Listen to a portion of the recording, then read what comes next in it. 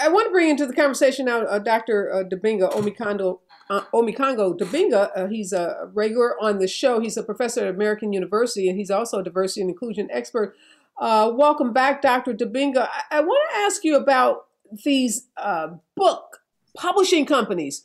So we saw these companies publishing books by Black authors. I've interviewed tons of Black authors who have had New York Times bestselling books in the wake of George Floyd's murder. But now there are imprints that are, responding to those books with their own version of history. There's an imprint called Emancipation Books that's devoted to publishing those writers who have a different view about race. There's a book coming out called Race Crazy, BLM, Red, White, and Black, Rescuing American History from Revisionists and Race Hustlers. And this is meant to be a corrective to the 1619 Project.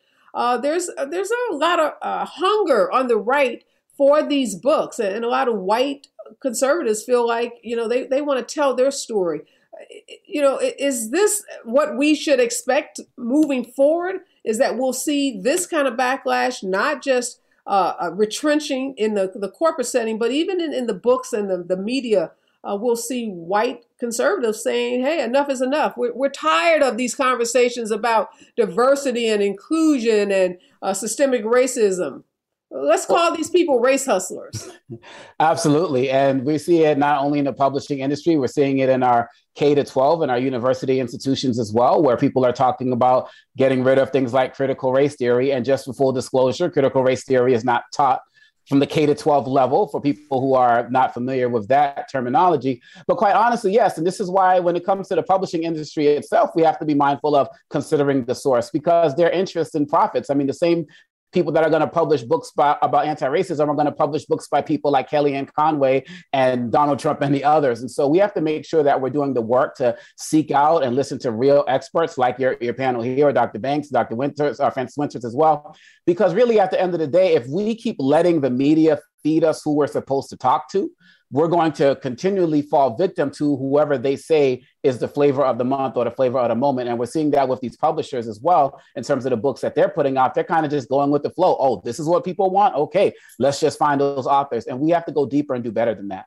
Yeah, I started the show by really asking, is this a period of racial reckoning, or really is this a period where whites are grasping at reclaiming white innocence? I'll start with you, Mary Frances. I'd love to get all of your opinion on that. Do you think we're really having a racial reckoning of substance at this moment? Or, white people just saying, we want to feel good and we don't want to be made to feel bad, so don't use these words that hurt our feelings?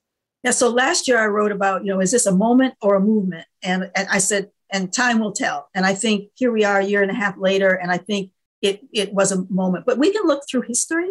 We've had these moments before, right, throughout history. And white supremacy is just so embedded and so strong, the white dominant and being in that power position, that any attempts to actually address historic and systemic racism in this country, it gets shut down. This is not the first time. Yeah. That's how critical race theory actually got started in the 70s with Kimberly Crenshaw and company. And they were looking at, we had the civil rights movement here. We had passed all these laws, but wait a minute, it doesn't seem like anything is changing. So that's really how critical race theory started, to look at why have we not made progress even after, the protests and all of the things that happened, in the 60s. And here we are again in 2021 asking the same question. Where is the progress? I talk about that in my book, Black Fatigue. I have a whole chapter, Then is Now. You can look at a whole bunch of statistics and just see nothing has happened. But I think that there is such a strong push to keep things to the status quo because it's comfortable for white people. Why do they want to change? I used to talk about people who did power and privilege kinds of training in corporations. I said, why are you doing power and privilege? People who have power want to keep power. So you're going to tell them that they have power? You're going to say, oh, yeah, I got the power, right? So, exactly. It's a moment, not a movement. And I think unless we continue, like shows like yours, Ariba, we have to keep the full court press on. And that is fatiguing. It's fatiguing. It is exhausting, to say the least. Dr. Dobbin, I'll ask you, is this a moment our movement, as Mary Frances said, are we really having a racial reckoning in this country, or, are we just trying to placate white people? I mean, it looks like a moment to me, just because I've been around long enough to see a lot of moments like this that didn't eventuate in any real change. So I think that's the negative side of this. This could all be gone, and we are seeing a lot of backlash against it. There was a lot of change in the early 1970s in firms, for example, in educational systems. A lot of companies really changed what the mid-career managers looked like in between 1970 and 1975, and then there was backlash against that. There was a financial crisis brought on by the OPEC oil embargo. Started in 1973. Then there was reverse discrimination lawsuits. So it turned back pretty quickly, and I have to say today looks kind of like that again. But I think what's promising is we recognize that what's happening in employment, in the firm, in the university, is systemic racism. Now we have a term for it. So systems are racist, and we need to change the system. So I think we've been too focused on trying to change people's minds. And as I was saying before, it's just hard to change stereotypes in people's head. I would give up on that. Mary Frances has given up on it. She's not doing implicit bias training, but we need to change systems. And that's why I say, all the companies out there, if you're not recruiting at historically Black colleges, and I mean recruiting for all your jobs up and down the line, you have to do that. You have to be recruiting at Latin serving institutions, and you have to send your own managers out to do that. And that's just the first in many systems that we need to change. But Dr. Dava, we're not retaining. I haven't given up on that though. We can recruit all day long, but we're not retaining. That's why we have to change mentoring systems. That's why we have to change management training systems to open these things up to everybody. So I'm not saying that recruitment is where you can solve the problem. It's the first of many systems that are part of the career system that we've got to change, and that's what systemic racism in the firm is. All right, Dr. Dibinga, jump in here, and then I'll give Dr. Banks the last word on this.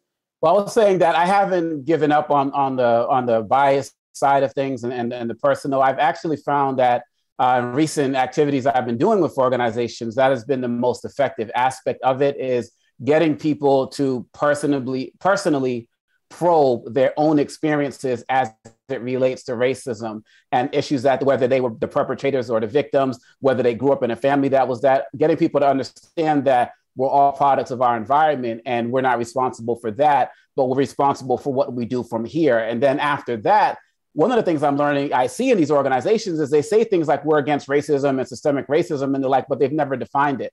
So we spend a lot of time in these organizations actually just agreeing to what racism is versus systemic racism, the individual versus the dynamics that may be happening across the country in a governmental system. The basic conversations that should be happening in our high schools and in our universities are things that I'm finding we have to do on some of these corporate levels. And unfortunately, it's necessary, but I find that to be effective to get a conversation started.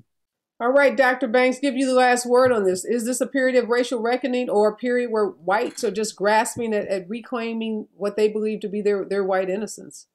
Well, I think this is a question that many people are asking. One of the projects I'm involved with is a major study with donors of color with the Lilly School of Philanthropy. So did a bunch of focus groups with donors of colors. And that was one of the concerns that they have. They're very optimistic about the broader philanthropic field shifting. But the question is, will it continue?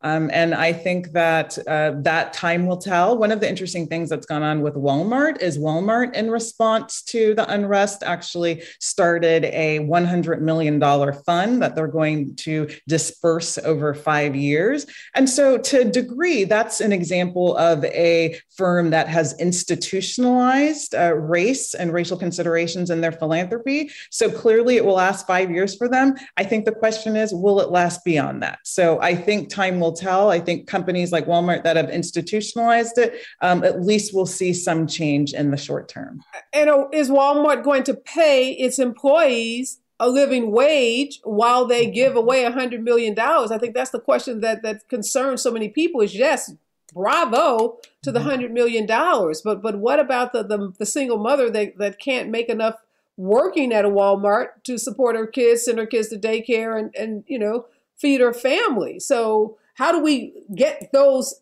those intentions in sync.